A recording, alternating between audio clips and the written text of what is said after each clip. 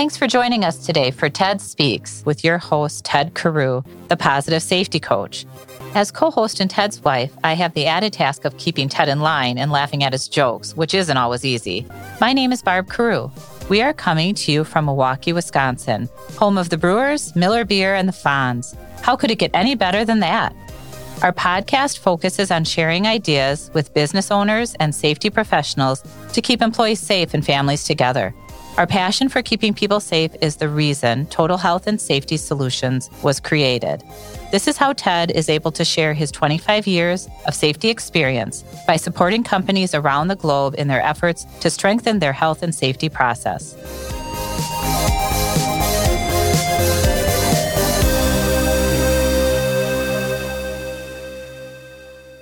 Tim Fisher is certified as a CSP, CHMM, CPEA, ARM, STS, CAE, and is Director of Standards and Technical Services with ASSP since 1995.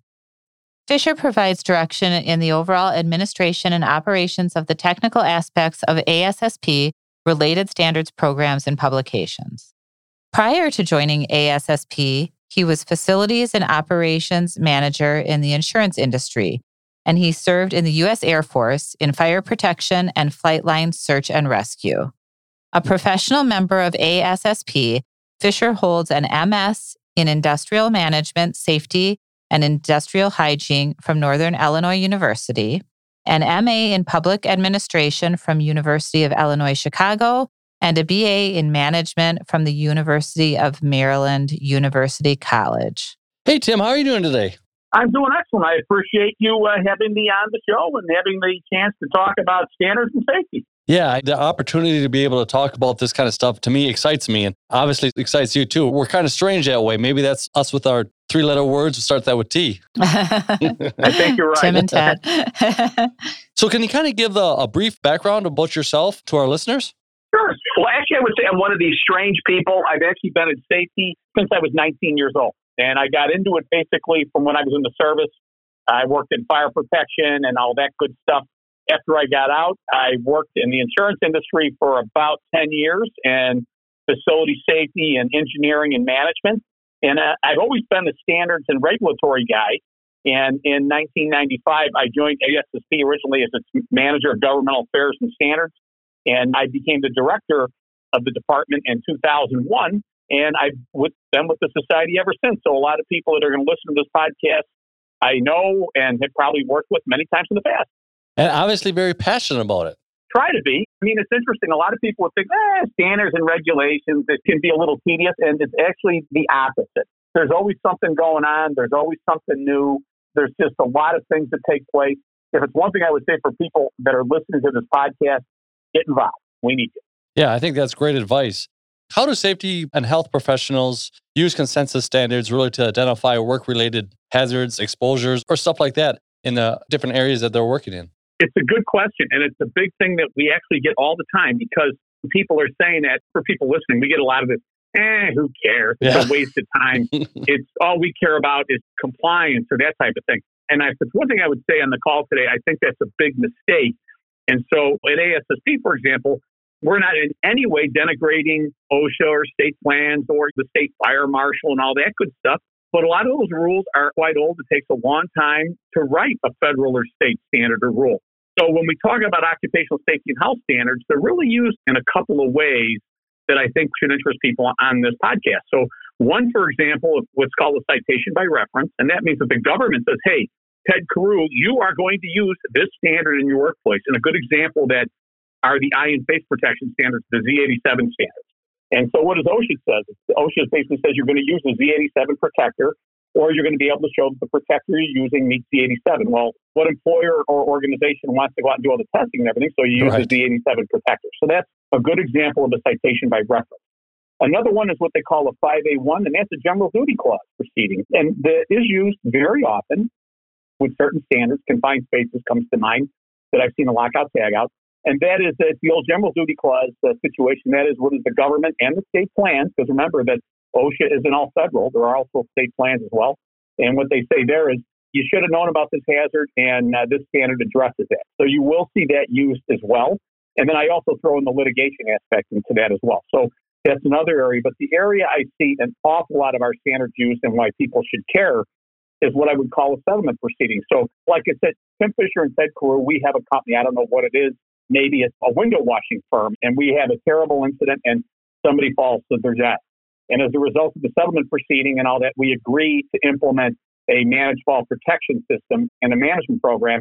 And which one are you going to use? Well, you're going to probably use our ANSI ASSP Z359.2 standard for managed fall protection. So why does it matter? I think those are three good examples of how standards are used.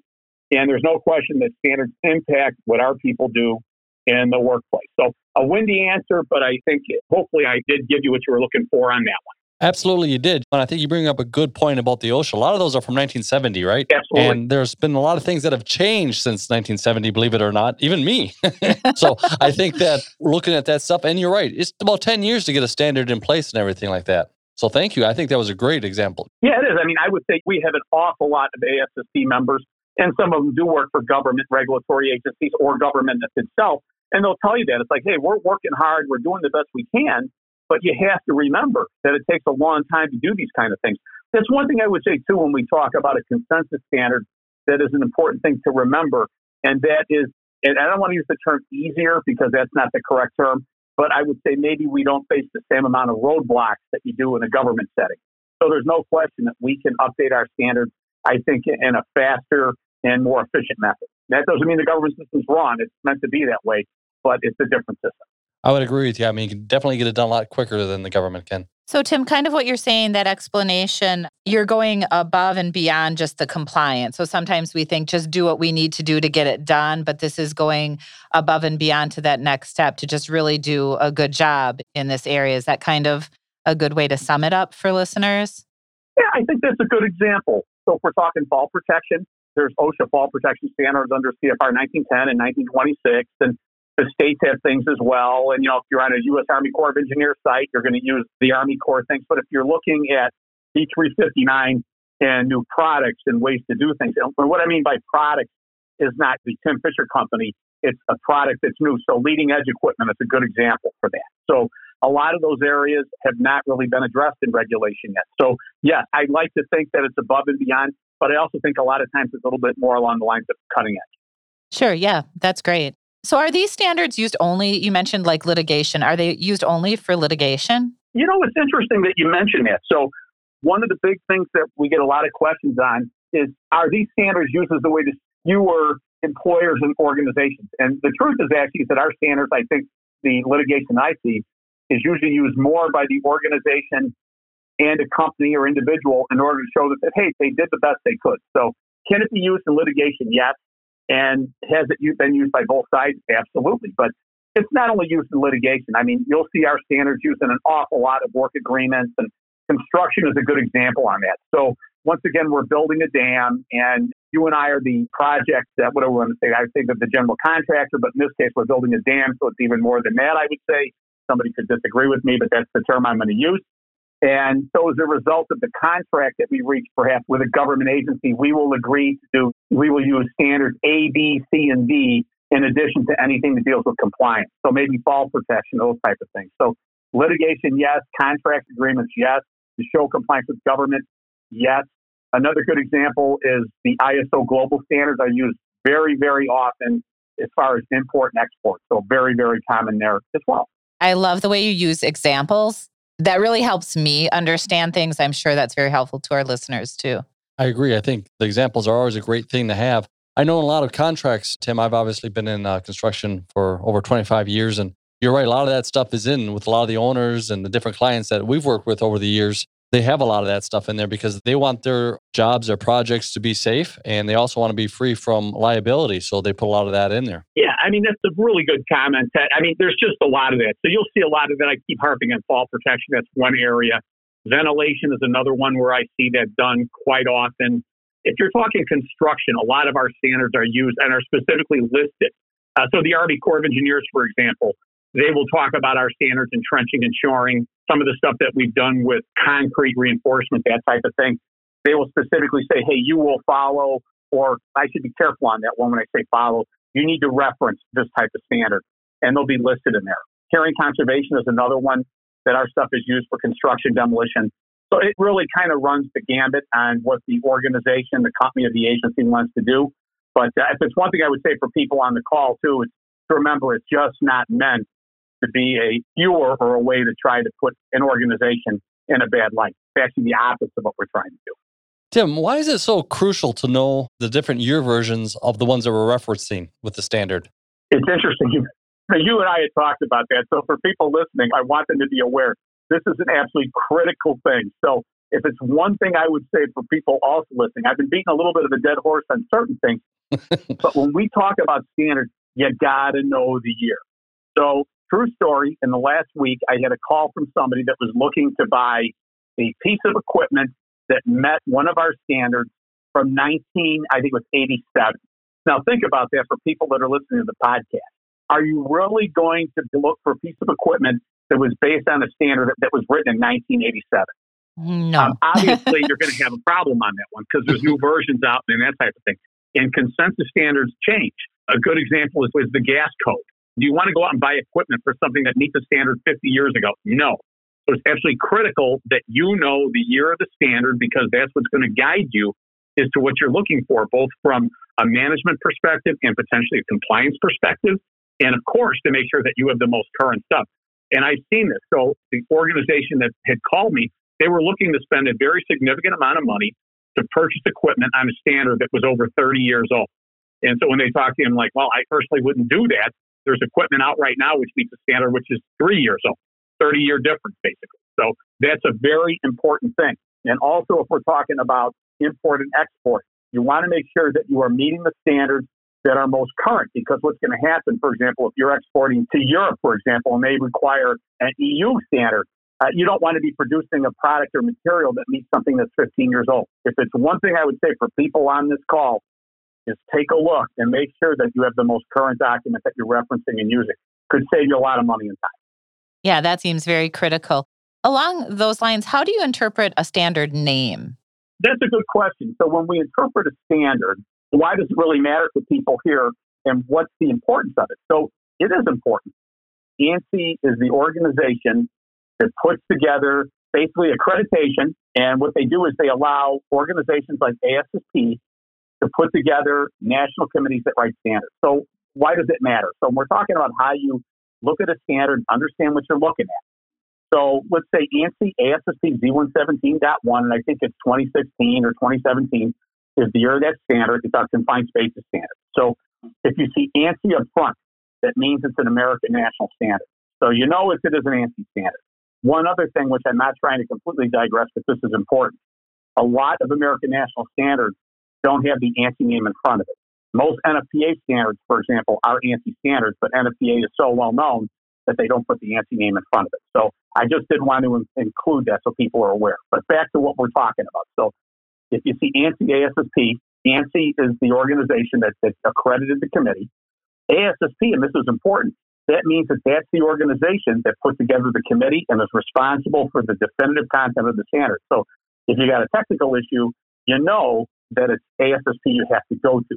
Then you see Z117. Now, it's been many years, but a Z standard for many, many years was a safety standard under ANSI. Now that's changed a little bit, but if you see Z in a standard like that, there's still a good chance you know it's a safety standard.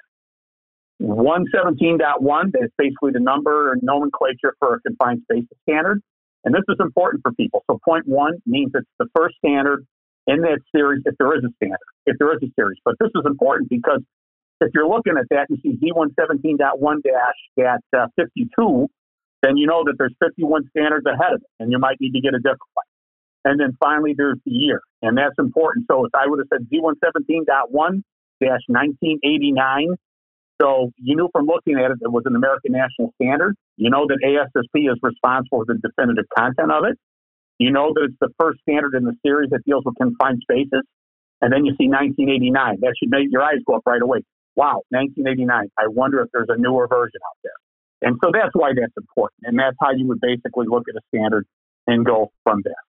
I think that's a good breakdown, though. Like you've said, you've given a lot of good bullet points for listeners to take away from today's episode. And the way you broke that down it is very helpful because sometimes you can look at something and if you don't know the meaning behind how it was created, it doesn't do you much good.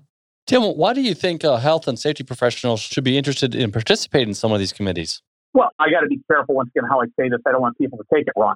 But this is an area that OSPROs can have direct insight into the technical issues of the hazards and exposures that they're trying to remediate and control. And what an opportunity. So that's what we're looking to do here. And they have a really good way to do that, or perhaps they might not. Government setting, for example, can you comment on standards and get involved and all that? Yes, but a lot of times it's after the fact. Correct. This gives you the chance to be there up front. Yeah, and to get involved, like we always talk about as safety professionals, right? Exactly. Well, Tim, I want to thank you for being on the podcast today. As you know, I'm the positive safety coach, and now we're going to have a little fun with you and see how you do on some of our creative jokes, as we like to say. Okay. Are you ready? I'll give it a shot. Ready as you'll ever be. Well, this first one, you don't even need to participate. It's a one-liner. And here we go. Let's hear it. 2 guys walked into a bar. The third guy ducked. Cha-ching. I like it. Do you like that one? I know. It's a safety one, right? I was practicing that one on Ted. So here, I got one for you to answer here, Tim. What do you call when a group of apes starts a company? A consultant. Monkey business. Monkey business. I like it. Yeah, that's a good one. As you know, I'm the positive safety coach, and I also coach football. So I got to ask you this question. Why did the coach go to the bank? Before I answer that question, I want to point out that I was a referee. And the coach went to the bank because they were getting ready to get canned and he wanted to make sure the last check had cleared. Oh, That's a good one. Actually, to get his quarterback. I like it. I like it. Thank you for putting up with those jokes. Yes, thank you for being a part of the show. If anybody wants to get in contact with you, Tim, how would they do that? Send me an email. I always answer my email. C. Fisher, no C, Yep. CFISHER @ASSP.org. And I'd be happy to talk to them and pontificate on standards and safety anytime. Sounds good. And if anybody wants to participate in some of the committees, also that email? Absolutely. Well, sounds good. Tim, thank you very much for being on TED Speaks. Thank you, Tim. Have a great day. You too. I appreciate the opportunity and hope to hear from some of your people. And I appreciate your time. Thank you.